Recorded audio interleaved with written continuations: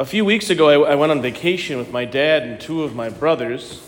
And when I'm with my family, especially, I love to hear stories about their kids. And my brothers each, my older brother has 3 kids. My brother has Brady. My younger brother, Peter, has 2 kids and a third on the way.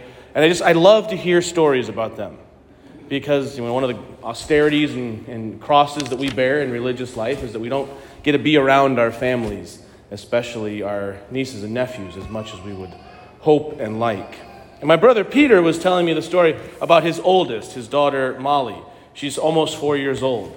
And he was telling me how she loves to play hide and seek, but that she's not very good at it. Because she just wants to be found. She'll have my brother hide her in the dining room, and then the moment my brother walks into the dining room, she'll scream, "I'm here, Daddy," and run to him.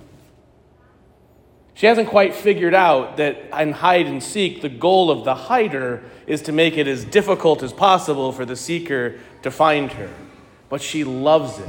She rejoices in being found.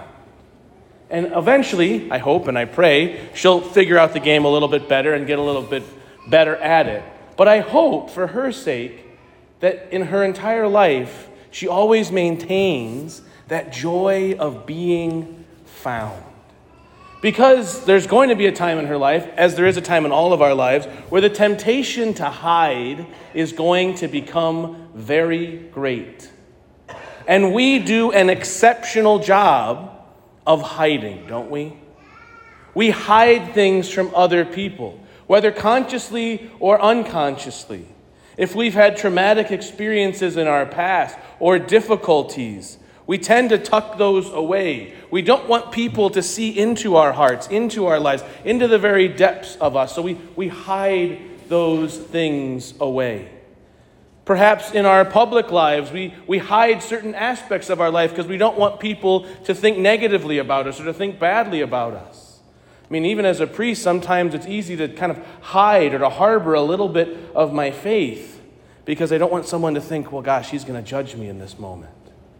We do an awfully good job of putting on masks, of hiding ourselves. But the Lord, as we heard in the very last line of the gospel, the Son of Man has come to seek and to save what was lost. The Lord desires to find us, and for all that is hidden, all that is in darkness, to come to the light so that we might be healed and saved, so that we might have joy and our joy may be complete. But like Zacchaeus, we tend to just keep those things hidden. We think, well, maybe God doesn't want me. Maybe I'll go to him, but I'll be close to him, and I'll look at him from afar, but more as a spectacle. But what does Jesus do? He knows Zacchaeus is looking for him. And Jesus comes looking for Zacchaeus. The first move is always the Lord's. The Lord always makes that first move into our life to press on our heart that desire for meaning, for purpose, for healing, for salvation. And then we respond, almost always imperfectly. Zacchaeus could have run to the Lord. He could have stood in the front row, but he wanted to hide a little bit. He was ashamed. He was a tax collector. He was an outcast in his society. He didn't want necessarily Jesus to see him truly as he was. And so he stood back. And because he was short, he couldn't see the Lord. And so he climbed up a tree. But Jesus was always looking for him. In the first reading, we heard from the book of Wisdom, before the Lord, the whole universe is a grain from a balance or a drop of morning dew come down upon the earth.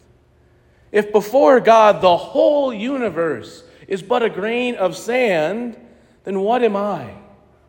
But we hear in there that what is God in relationship to his creation? He is a lover of souls, the book of Wisdom tells us.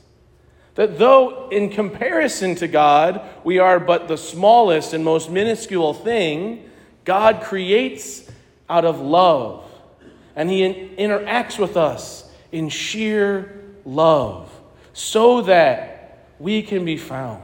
so that we can know his joyous, his perfect love. I want you to think for a moment what it was like for Zacchaeus up in that tree to make eye contact with the Lord.